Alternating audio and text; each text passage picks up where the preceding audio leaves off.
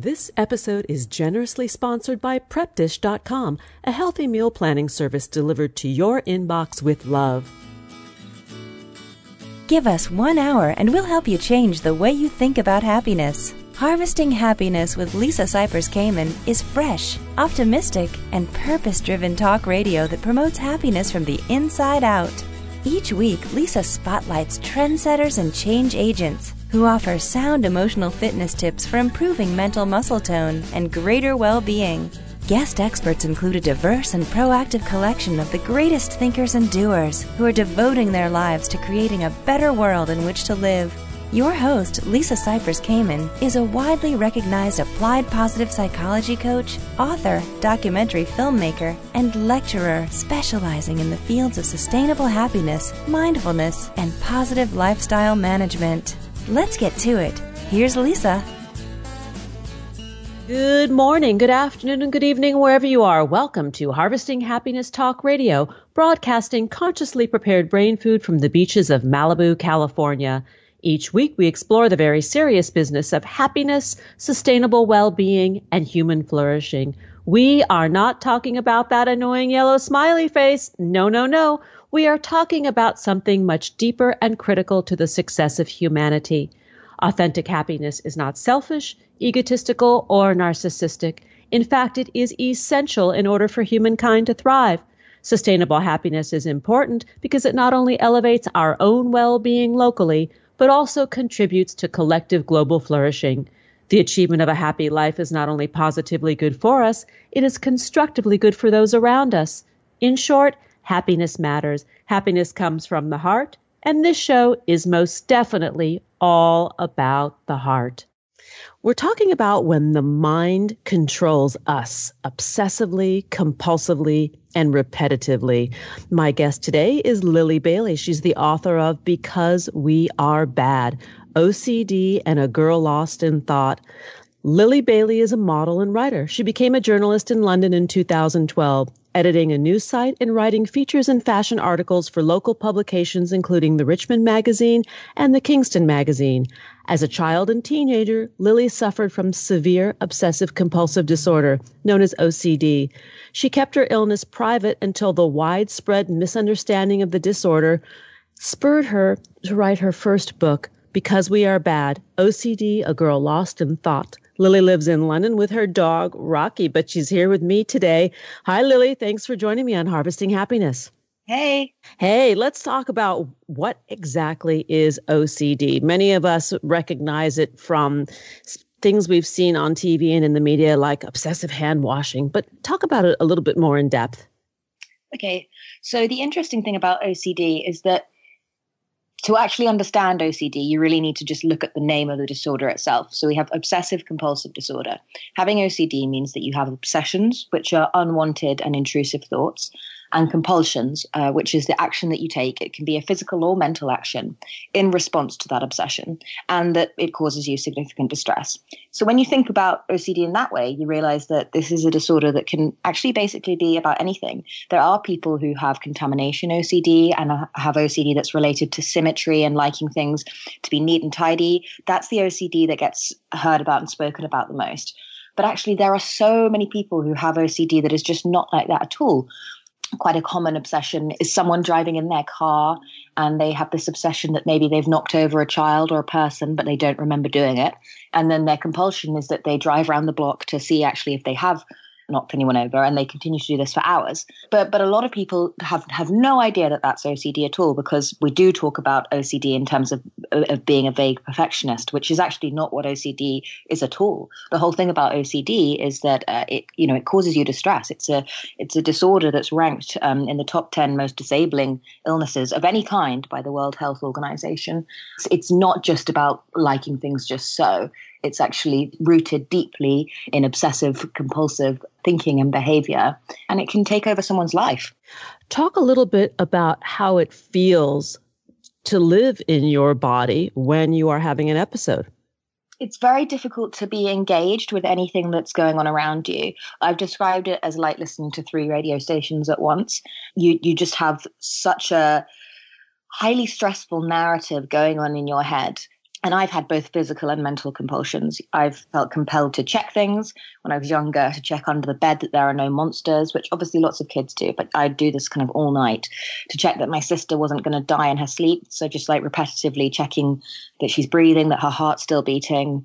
And as I got older, more mental compulsions, worrying I had done something bad, and then sort of really carefully analyzing my actions. Did I do something bad? And it's like living in a total state of fear all the time.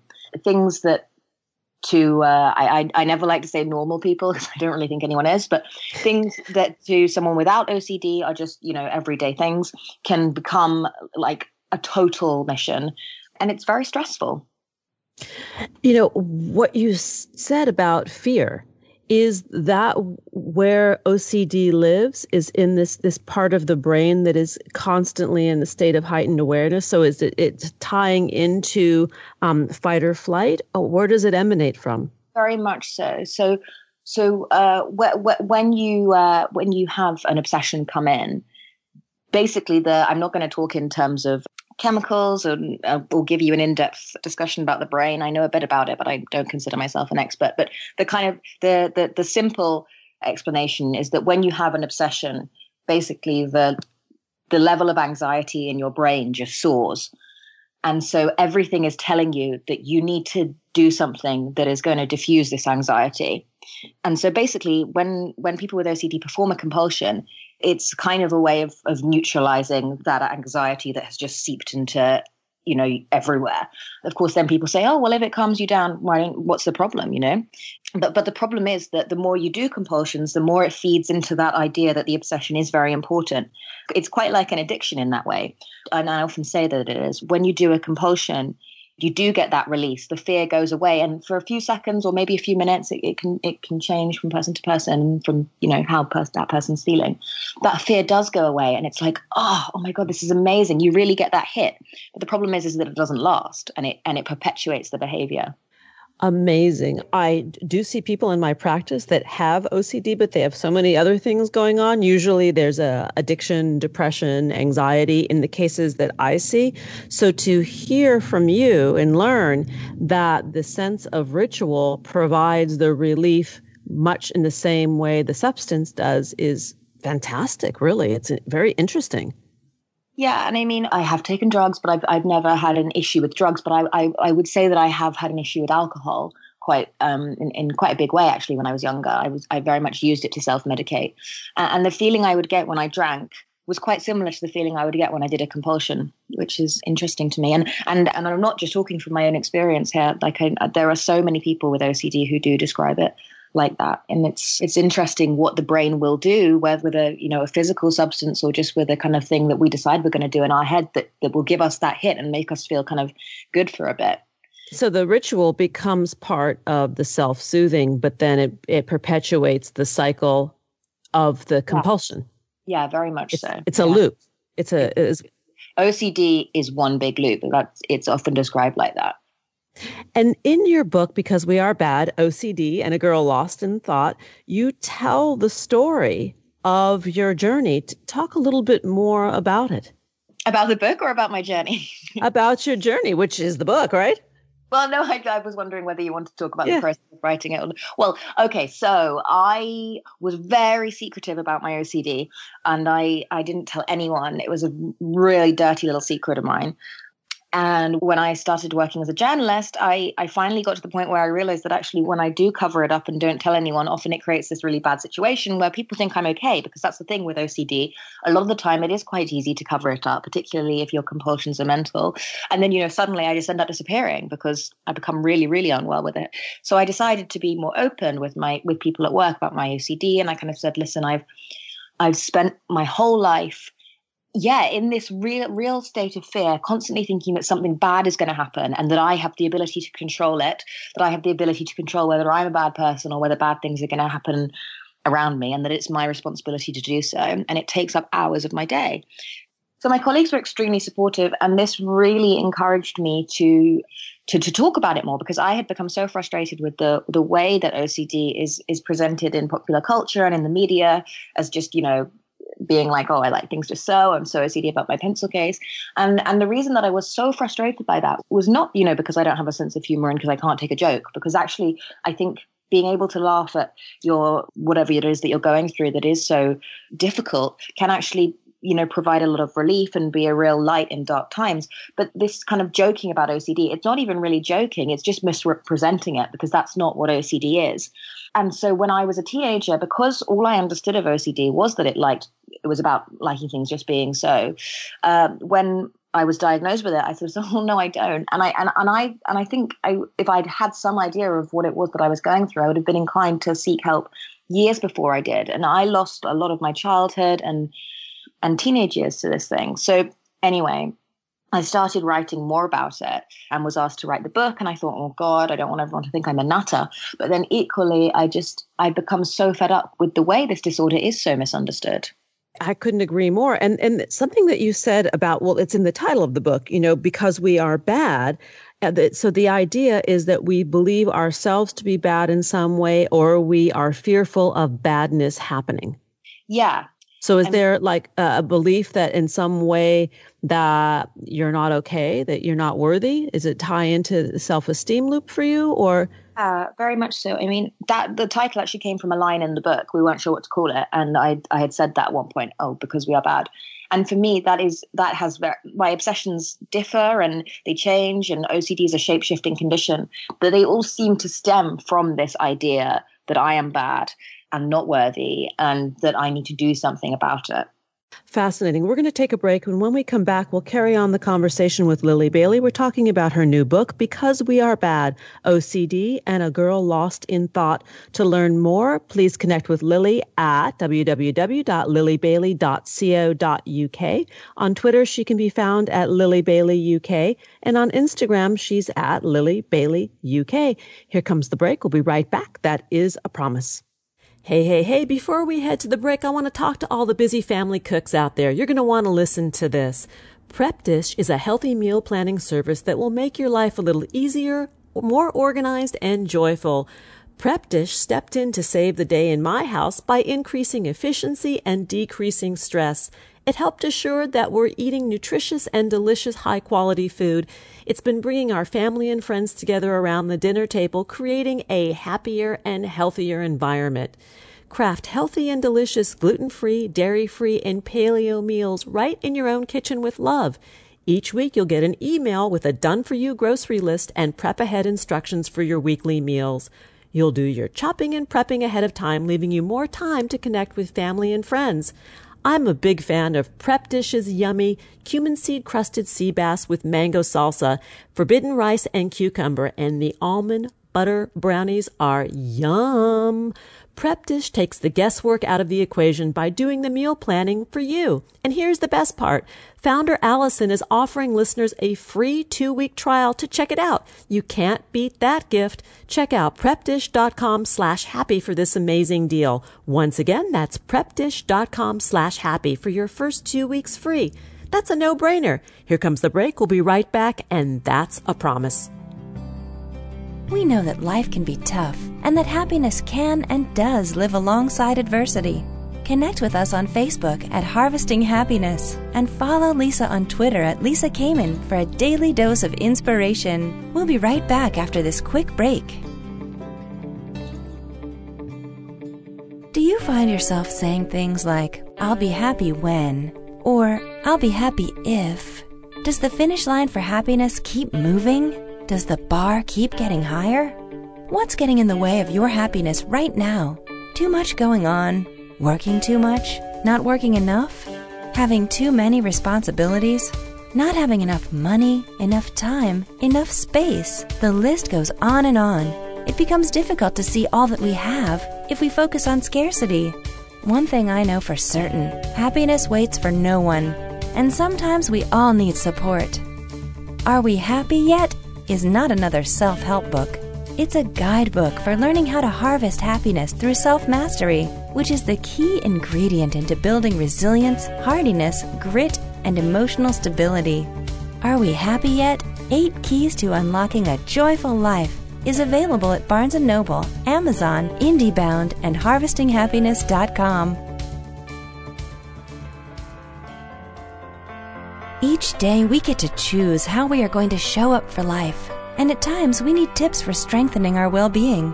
Learn training strategies for greater emotional fitness and improved mental muscle tone at harvestinghappiness.com. Welcome back to Harvesting Happiness Talk Radio. If you're just joining us now, I urge you to download and share this podcast. We're talking about something that is not spoken of often, and that is obsessive compulsive disorder. What is it? What happens to us when it rules our mind? My guest today is Lily Bailey. She's a model, a writer, and the author of Because We Are Bad, OCD, and A Girl Lost in Thought. Lily, prior to the break, you were talking about revealing, the big reveal that you had OCD to your coworkers, how they received the news. What happens when you out OCD? In your case, you start talking about it, you start allowing people to see really what's going on. Did you experience any diminishment in the symptoms, or did things just carry on as normal? I think when you're able to tell people and you have and gain more of a support network because people are aware of it, that can be very therapeutic in itself. So I told a lot of my friends that when I have OCD and it's bad, I want to be by myself because, any kind of social interaction can just totally set me off. And my friends sort of said, oh, well, should we go along with that? Or should we not? And I said, no, these things, the compulsions are not to be respected. And my friends then began to, if I was just in my room, they'd be more inclined to sort of drag me out and say, hey, no, we're doing this thing. And that was great. And but then also, for instance, when I told people at work, so because of my obsessive thoughts, sometimes I do look really dazed or like I'm not really there and quite spacey. And people became a lot more understanding and accommodating about that, which was just really helpful in terms of not feeling like you're an alien. So it doesn't, talking about OCD is challenging because sometimes you do get these really supportive responses, but sometimes you don't. You tell people you have OCD and often the response is, oh, I also have OCD. I'm so OCD myself. Or, oh, come and tidy my house. Or, something that actually is very belittling. And it doesn't come from a bad place. It just comes from a place of ignorance. But it can kind of make you feel like, oh, when you're feeling bad already because of obsessive compulsive disorder, so then hear that on top of it, it can be the opposite of therapeutic. I remember telling a friend at school when I just got diagnosed, and I really wanted to confide in her, and she said, oh, well, you've been so off at the moment. I was really worried it was something serious. And I just that can be really hard to hear. Because it is serious. Yeah, it is really serious. And a teacher of mine said to me, because I decided to tell a few teachers who were close to me, I was at boarding school, so it was kind of important that I had that sort of support network. And one of my teachers said to me, oh, well, I worked at a previous school and there was a girl who had obsessive compulsive disorder. And it was much worse than you. She couldn't sit down on any chairs without newspaper. She had to wear gloves. It was really severe. So she got better. So you definitely can too, because, yours is nowhere near as severe as hers. And that was also quite diminishing because that was just because my obsessions and compulsions are mental doesn't make them any less severe. At my worst, I was spending 10 hours a day totally engrossed in this stuff. And the rest of the time it was, very much in the back of my mind. The thing about OCD is that because it can be, it's not always invisible, but it can be. And when it is invisible, then it becomes very difficult for people to actually understand what it is that you're going through. The invisibility of it, I think, really is very challenging because, it's like if you have some outward ailment or signs of distress, you understand what it is. And this is all going on within yourself, right? So you're not really expressing it to the outside world, but yet you say you have these obvious symptoms, like maybe your eyes may be glazed over, or you might be appearing as though you're removed from being in your body, right? I don't know if that's an accurate depiction of it. That was fair enough to say. And it's interesting because I saw a brilliant psychiatrist as a teenager, and she's, there were times where I was kind of like thinking, do I need to change this behavior? Because it's very tempting to just want to go along with it because it feels easier. And she said to me, and I was also doubting that I actually did have OCD because it was so not like OCD that I'd heard of in the media or on TV and stuff. And she said to me, for someone your age, you have basically the worst OCD I've ever seen. And we need to work this out kind of thing. And it was interesting because at the same time as she was saying that, my mum and dad were kind of thinking, oh, is it really that bad? Because it doesn't, it doesn't seem that bad. And I think there were times where it would sort of seem like, oh, it's not that bad. And then suddenly, like, particularly when I tried to take my own life, it would be like, whoa, because for everyone else, it kind of seems so all or nothing because I wasn't outwardly displaying the kind of horror within, if you know what I mean. Yeah. Wait, did you say that you did try to take your own life? I did, yeah. Yes. I was about 20 and I was away from home and things had gotten really, really bad. And that said, when I say things have gotten really bad, they had, but it wasn't like one day I woke up and it was the worst day of my life. Therefore, I decided I needed to end my life. It was actually it seemed, I'm not saying it is, but it seemed like a logical and rational decision because I just felt like, listen, I've thought about this and I don't seem to be compatible with normal human life. My brain is fundamentally broken. And it actually seemed like a very, just a very kind of reasoned decision. And that's scary for me now when I look back and think about it, that I felt so kind of cold and clinical about the whole thing. That was really how I was feeling at that point. Well, first of all, I'm so grateful that you didn't, and because you're here to tell a story that is going to be helpful to many people. But you said something in the first segment about your thoughts not to be respected. And this loop that you were in when you were at that state, believing that ending your life was the most rational next order of business, it illustrates this. I think, it's so not just me who does this. I think actually everyone does this to an extent, but there is a point at which it does become dysfunctional. We tend to take our thoughts very seriously. And actually that can be problematic because sometimes our thoughts are just, it's brain noise really.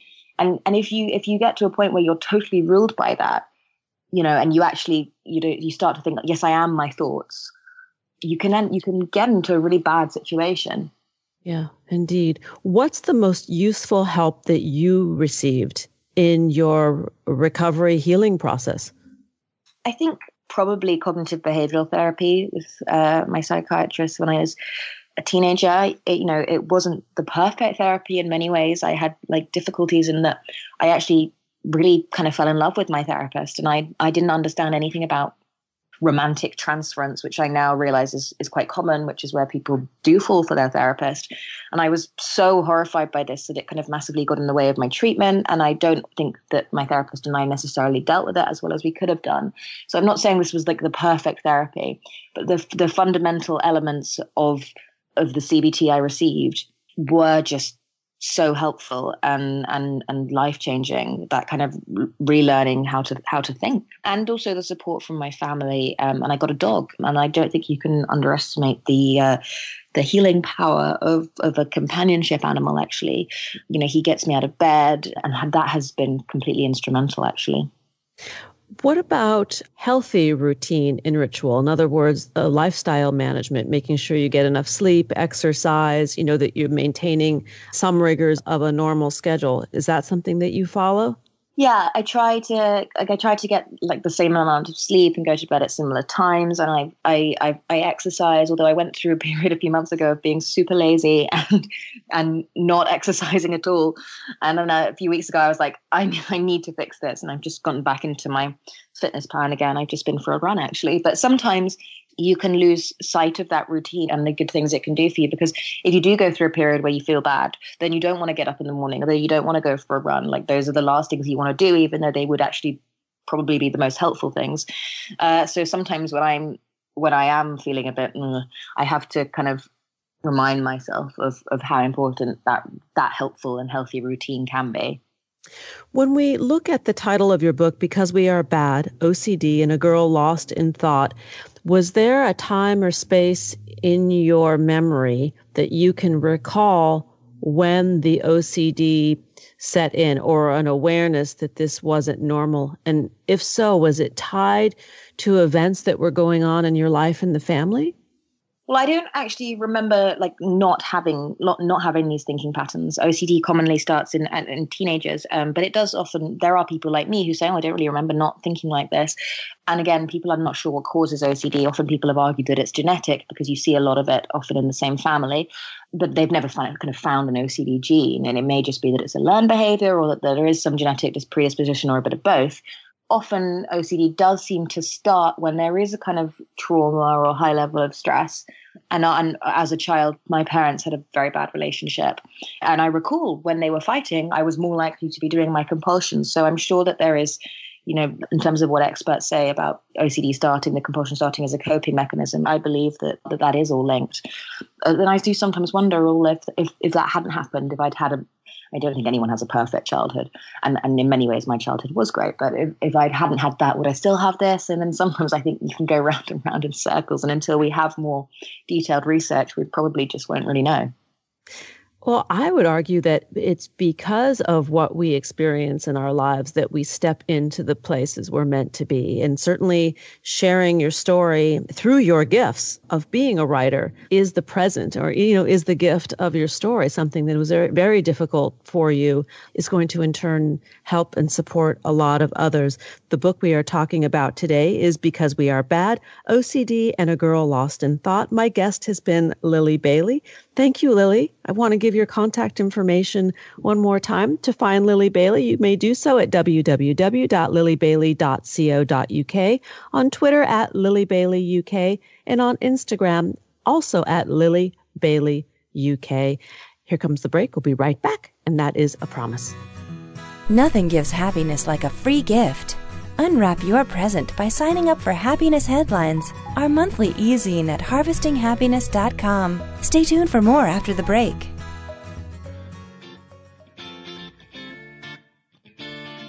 One thing I know for certain, happiness waits for no one, and sometimes we all need support.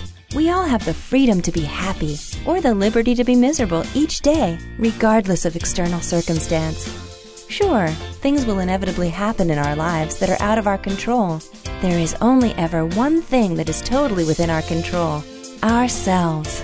When we have command of ourselves, we are better prepared to handle life and bounce back more quickly when challenges arise. Whether you see the glass as half empty or half full, the glass has the capacity to hold more. You have the capacity to be happier. The tool to harvesting your happiness is within your grasp. Are we happy yet? 8 Keys to Unlocking a Joyful Life is available at Barnes & Noble, Amazon, IndieBound, and harvestinghappiness.com. Each day we get to choose how we are going to show up for life, and at times we need tips for strengthening our well-being. Learn training strategies for greater emotional fitness and improved mental muscle tone at harvestinghappiness.com. Welcome back to Harvesting Happiness Talk Radio. If you're just joining us now, we're talking about excessively, compulsively, and repetitively living our lives when our mind is ruling us, when we are not ruling our mind. And my next guest is Dr. Elizabeth Mackingvale. She is an assistant professor in the Menninger Department of Psychiatry and Behavioral Scientists at Baylor College of Medicine. Dr. Mackingvale's clinical interest focuses on obsessive compulsive disorder, also known as OCD, anxiety disorders, mental health stigma, and access to mental health care. Elizabeth is also the founder of the Peace of Mind Foundation, a nonprofit dedicated to obsessive compulsive disorder. And Elizabeth is the first ever national spokesperson for the International Obsessive Compulsive Foundation, and she's a licensed therapist in Texas. And I am delighted to have her here today. We're talking about OCD. Elizabeth, thanks for joining us.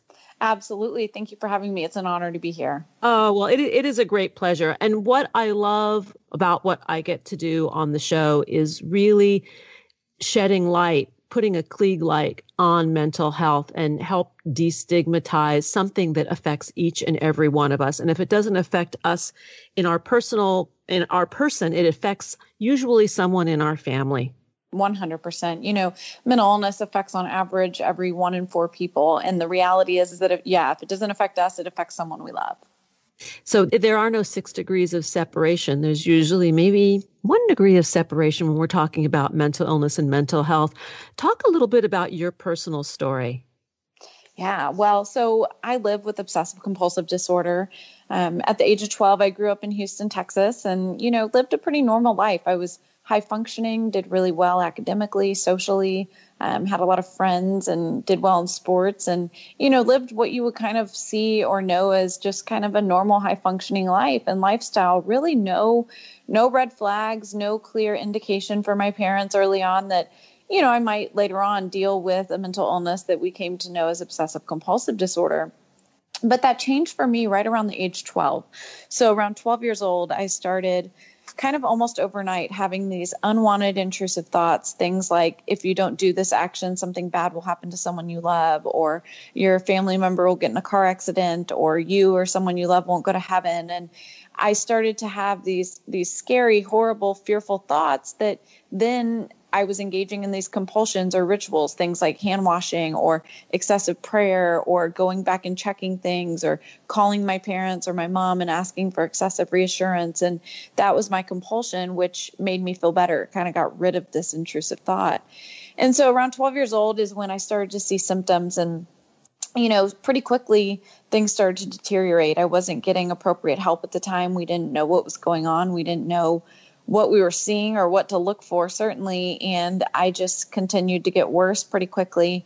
My OCD, by the time I was about 15, was extremely debilitating. I was suicidal. I was hopeless. And every activity in my day was filled with an OCD thought or a behavior. So I would wake up in the morning and engage in rituals from the second I woke up, literally sitting up and down a certain number of times, getting off the bed, trying to get to my bathroom, turning my sink on and off, taking 5 to 6 hour showers, not being able to get to school on time, and being completely homebound and debilitated by this illness, which we would pretty quickly learn was OCD. Wow, that is quite a story at a young age. And what do we know about the brain in OCD? I want to say we know a lot. I wish I could tell you that, but we just don't. There's not been enough research and money. And so what we know is limited. But what we do know is that OCD is a neurobiological illness. So this is a brain disorder that you're born with. You didn't get OCD from watching someone else wash their hands or from your parent being mean to you or something happening. OCD is something you're born with. It's just kind of dependent of when it's going to be triggered. Now, some people are predisposed to OCD. We're going to have OCD regardless.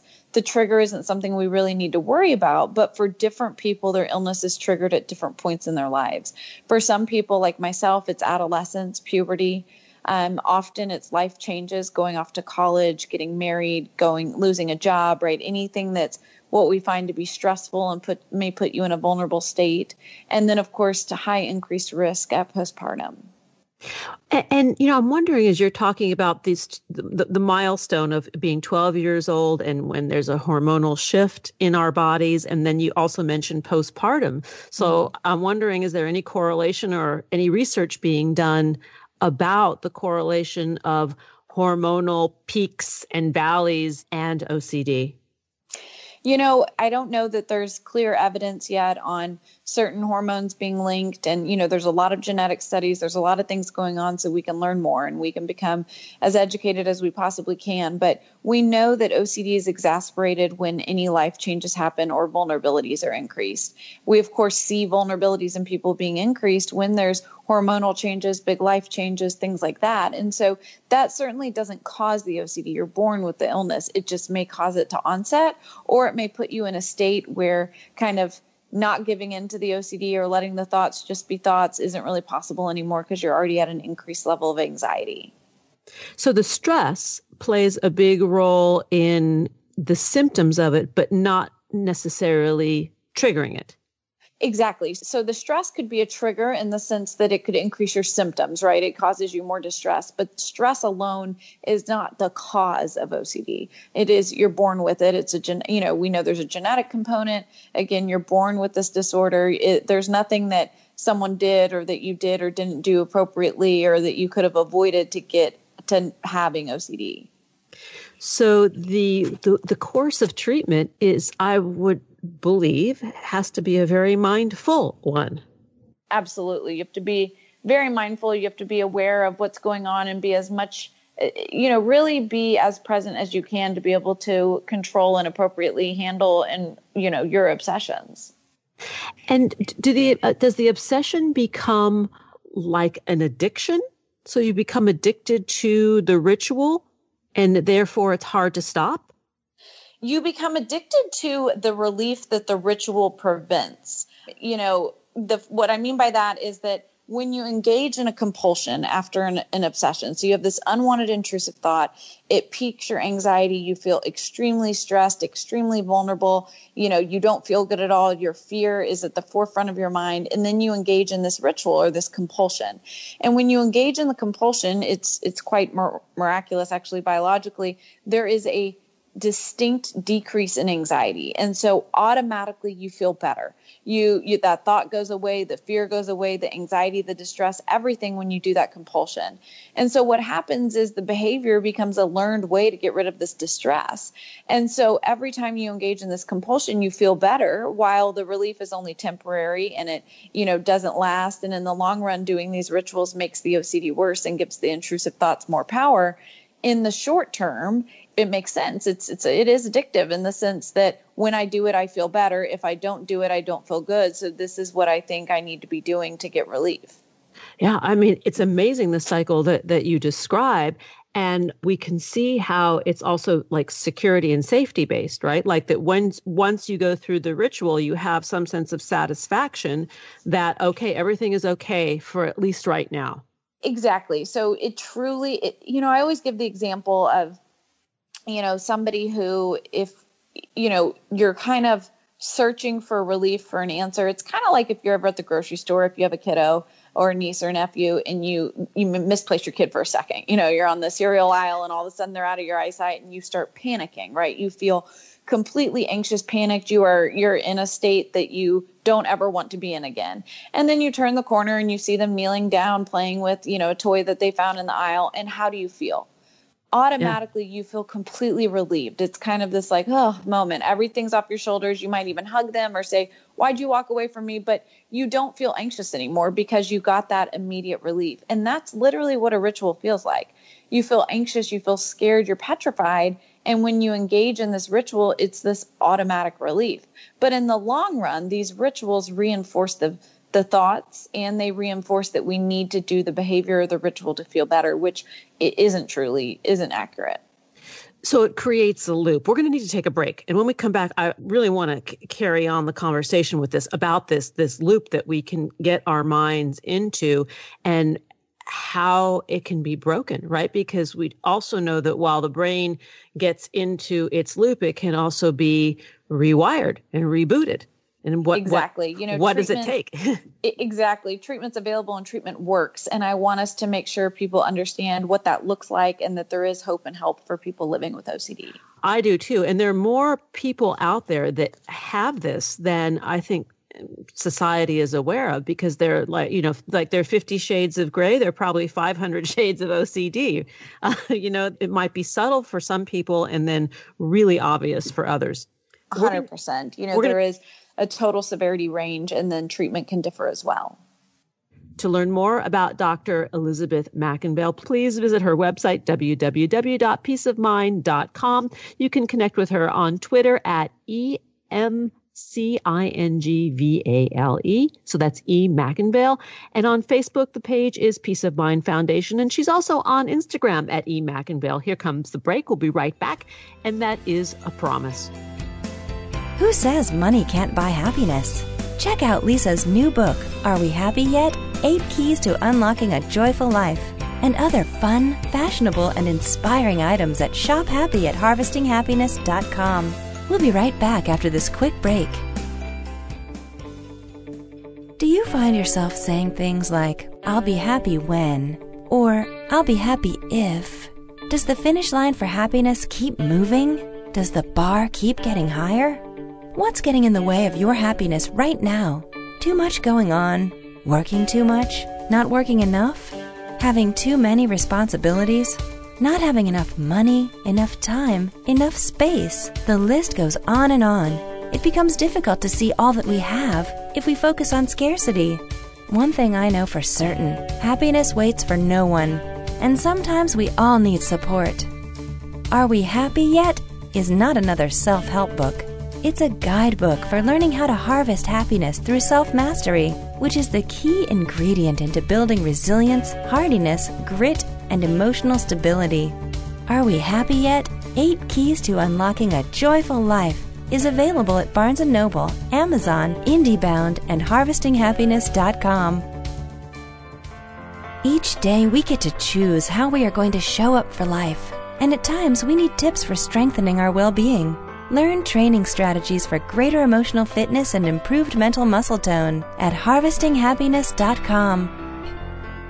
Welcome back. If you're just joining us now, I urge you to download and share this podcast. Why? Because sharing is caring. It's kind, free, legal, available 24/7, and we're talking about something very serious. We're talking about obsessive compulsive disorder, OCD, when the mind is controlling us, when it's ruling the roost, and we no longer have dominion over what's going on upstairs. My guest today is Dr. Elizabeth Mackingbell. She is the founder of Peace of Mind Foundation.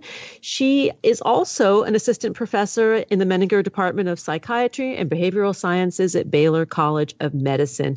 Elizabeth, you told us about your very compelling story from the age of 12 and living with OCD and some of the research and work that you're doing. Talk about the treatment. Before the break, you mentioned that there is successful treatment available. Absolutely. So a couple things. The first thing I want to share is that it's really important that we start with a proper diagnosis. A lot of people, especially in today's society, label everything as OCD. Oh, I have a coworker, she's so OCD, or this person keeps their desk organized, they're so OCD. That is not OCD, and OCD is not an adjective. OCD is a real diagnosable, debilitating disorder. It's one of the top 10 reasons people file for disability in the United States. It costs the U.S. economy over $8 billion a year and affects every facet of quality of life for individuals living with this disorder. We're talking about individuals who it's not about keeping your fridge perfectly organized or your closet organized. Those individuals often talk about the fact that, yes, while they may be type A or they may like things a certain way, that they actually get pleasure in the activity, that the activity of organizing or putting things in a certain direction or lining up the labels or your closet color coded, that the end result makes them feel good. They enjoy the activity and they enjoy that kind of compulsion, if we're going to call it that. With OCD, it's totally different. It's an unwanted intrusive thought followed by a repetitive action, ritual, or compulsion, which does not bring the individual any joy or pleasure. So we don't like this compulsion. We don't like the excessive hand washing, the checking items, the reassurance seeking, the excessive prayers, whatever it may be. But we do it because we feel like if we don't, that feared consequence, that intrusive thought might come true. And so people get stuck in this pattern of obsession and compulsion, and it can take up their entire day. Of course, and life. Of course, there's a range of severity. People can have mild, moderate, severe to extreme levels of OCD, and treatment can differ a little bit in the sense of the intensity. Treatment is pretty standard. So we have a wonderful, effective treatment for OCD. It's called exposure with response prevention treatment. It's a specific form of cognitive behavioral therapy called ERP, exposure and response prevention therapy. What it is basically what it sounds like. We expose you slowly and systematically to your fears, and we prevent you from engaging in a response or a ritual. What's really important is that exposure therapy alone, although it works for things like PTSD and phobias, it doesn't work for OCD because somebody with OCD who's doing an exposure, if they touch a doorknob they're afraid to touch because they think they may get a bloodborne illness from it, that's an exposure. But if they go to the bathroom and wash their hands, now they've ritualized, and that exposure isn't going to work to minimize their OCD. In fact, that exposure with a ritual now has reinforced the behavior and reinforced the OCD. What we have to help them engage in is exposures without rituals. So it's exposure with response prevention treatment. It's wonderfully effective. Often the gold standard of treatment is ERP with a combination of medication. But what we know is that if individuals are engaging in medication treatment, no matter what, they need to be doing ERP as well. It's critical to success for OCD and to be able to learn how to manage your symptoms for your entire life. So with the exposure response prevention therapy, essentially you are placing people in their worst nightmare and then proving that they can be okay. Exactly. We're doing it in a slow, not so scary way. So, we start at the bottom. What we do is we build a hierarchy. We rank your exposures and your fears from lowest anxiety provoking to the most. And we start at the lowest level ones. And we start slowly and systematically exposing you to the things you're afraid of or the things you've been avoiding for many years or a long time.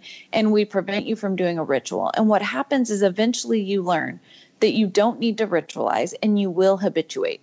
Habituation is when we see your anxiety come down naturally without the need to engage in a ritual. For people without OCD, the example I love to give is if you've ever been in a smelly locker room, which most of us have been in. When you walk in and it smells and automatically you think, oh, this is disgusting. If you turn around and walk out, automatically you feel better. But the reality is that the smell is still going to be there.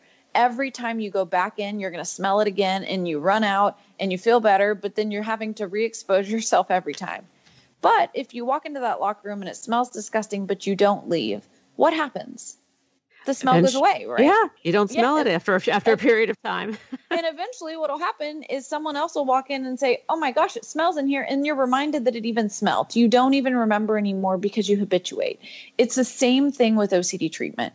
If you don't engage in a ritual, while it's going to take a little bit longer for you to feel better, right? Just like staying in that locker room, it will truly go away and it won't have the power. But if you run from it and every time you do a ritual, that thought will continue to be just as powerful every time it comes. I am fascinated by this, and I can see from what you describe how it works. It's not comfortable or easy, but eventually the brain becomes rewired. Exactly. And we change your learned behaviors and we help you see that you don't have to engage in these behaviors to feel better. The reality is that everybody has intrusive thoughts and everybody has some rituals. But for people with OCD, they become debilitating and interfering with our ability to function normally. A lot of people have a big meeting or they have a work appointment or they're going out of town. And so although they know they check their alarm, they check it one more time just to make sure they set their alarm, right? Or you're going out of town for the weekend and you double check your lock because you're going to be gone for a while. But often, those are small behaviors that don't really interfere with your life. With OCD, they interfere with our life. And so sometimes we have to engage in this therapy that's hard. It's difficult. We're facing fears and doing things we certainly don't want to do, but it's more than worth it because you can get your life back.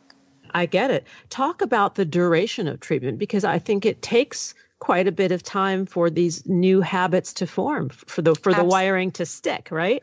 Absolutely. Treatment is very effective and it's pretty short term. So we can see incredible results in as little as 12 to 16 weeks. That's the average kind of treatment stay for OCD, for ERP treatment. However, treatment is something we have to do for the rest of our life. I had very severe OCD. I needed to go to residential care. I went to inpatient treatment for 90 days when I was 15, and then I relapsed again and went back when I was 17. And I still engage in therapy once a week, every week, and I will for the rest of my life, because that is how I manage my illness. So for everyone, management is different. There's no cookie cutter, way for us to say, here's what it is and here's what it's going to look like for you. It's what works for you. But the reality above anything else is that it doesn't matter how wonderful your therapist and how great your rapport with your therapist is. You have to learn to become your own therapist. You are the only one that goes to bed with your thoughts and wakes up with your thoughts. And we have to teach you to be able to engage in your OCD treatment on your own, because throughout your life, if you're triggered, if you're on vacation, if you're in public, we want you to be able to use the appropriate tools versus falling back to those maladaptive tools of ritualizing. And the relapse, I would think if it occurs, it's very easy to spiral backwards quite quickly. 100%. Oftentimes if we start engaging in rituals and we have a trigger that's something that seems very, very high level, something where we don't feel like we have the tools or the ability to fight on our own, it can be pretty quick that your OCD can come back into your life. However, it can also be really quick that we can redeploy that same treatment that you've used or that you've learned before right back into your life to control your illness. I look at OCD a lot like diabetes. People with diabetes have to learn to control their insulin. They have medication, they have help, but they also have to make life changes. And sometimes they might make some bad choices. They might eat inappropriately, or they may be in the sun for too long, and something might happen that can kind of throw things out of whack and spiral their illness. But they can get it back under control. OCD is the same way, right? We're going to have setbacks just like diet, exercise, lifestyle, all those things, but we can get right back on track because treatment is the same for no matter what type of OCD you're dealing with. What is so interesting about the treatment is it really is a lifestyle, adapting a lifestyle and a ritual of self-care that becomes the practice. And the more we practice, the easier it gets. And the more we're able to move forward and be less likely to have a relapse. 100%. Again, this comes back to that being mindful, being mindful of your illness and your own symptoms to know, okay, wow, my OCD is creeping back in, or I'm engaging in rituals again, or excessive hand washing that I don't want to be doing. And being able to redeploy the tools that and you have right away will make it where you don't go into a full-blown relapse. And so it's being mindful, being present, and staying on top of your care. We're nearly out of time, and I want to just touch quickly upon the importance of support, the family's role in helping the patient, and then we'll just wrap, and I'm going to send everybody over to your website. Thank you. Well, I hope that our website can be very informative. We have wonderful videos and content for everybody. Then we try to reach everyone from professionals, family members, individuals with OCD to loved ones. The reality is that when somebody lives with a mental illness, the entire family and system lives with a mental illness. Mental illness doesn't affect just those of us dealing with it. It affects everybody. It impacts the way you live your life. It impacts your ability to function. You have to rely on family members, friends, and often our parents, our siblings become our advocates and become our voice when we don't have one. And so it's so important as a family member that you understand what treatment looks like so that you can support your loved one in the treatment process for OCD or any mental health condition that they're dealing with, but also that you love them, that you support them, and that you become the voice for the voiceless when they don't have one. And the importance of talk, the more we speak and the more we out the importance of mental health, the stigma can't live, it can't live in the dark. To learn more about the work of Dr. Elizabeth Mackingbell, please visit her website, www.peaceofmind.com. On Twitter, she can be found at @eMackingbell, and on Facebook, Peace of Mind Foundation, and Instagram, @eMackingbell as well. Thank you, Elizabeth. Thank you so much for the work that you're doing and giving voice to this very important subject. Absolutely. Thank you for having me and shedding light on OCD. We have flown through another hour of purpose-driven media designed to inspire and delight you, our listeners, to create more joy in your lives and within your communities. Here are a few thoughts before we part. Happiness is not a destination. It cannot be bought, sold, or traded. Happiness will never invite you to the party. It simply comes down to a choice to show up each and every day in the world with passion, purpose, place, and meaning. Thanks for joining us on Harvesting Happiness Talk Radio. This is Lisa Cypers-Kamen and my amazing guests today, Lily Bailey and Dr. Elizabeth Mackingbell, wishing you kind thoughts, kinder words, and the kindest of actions. Until next time, remember, happiness is an inside job. Happiness is your inside job.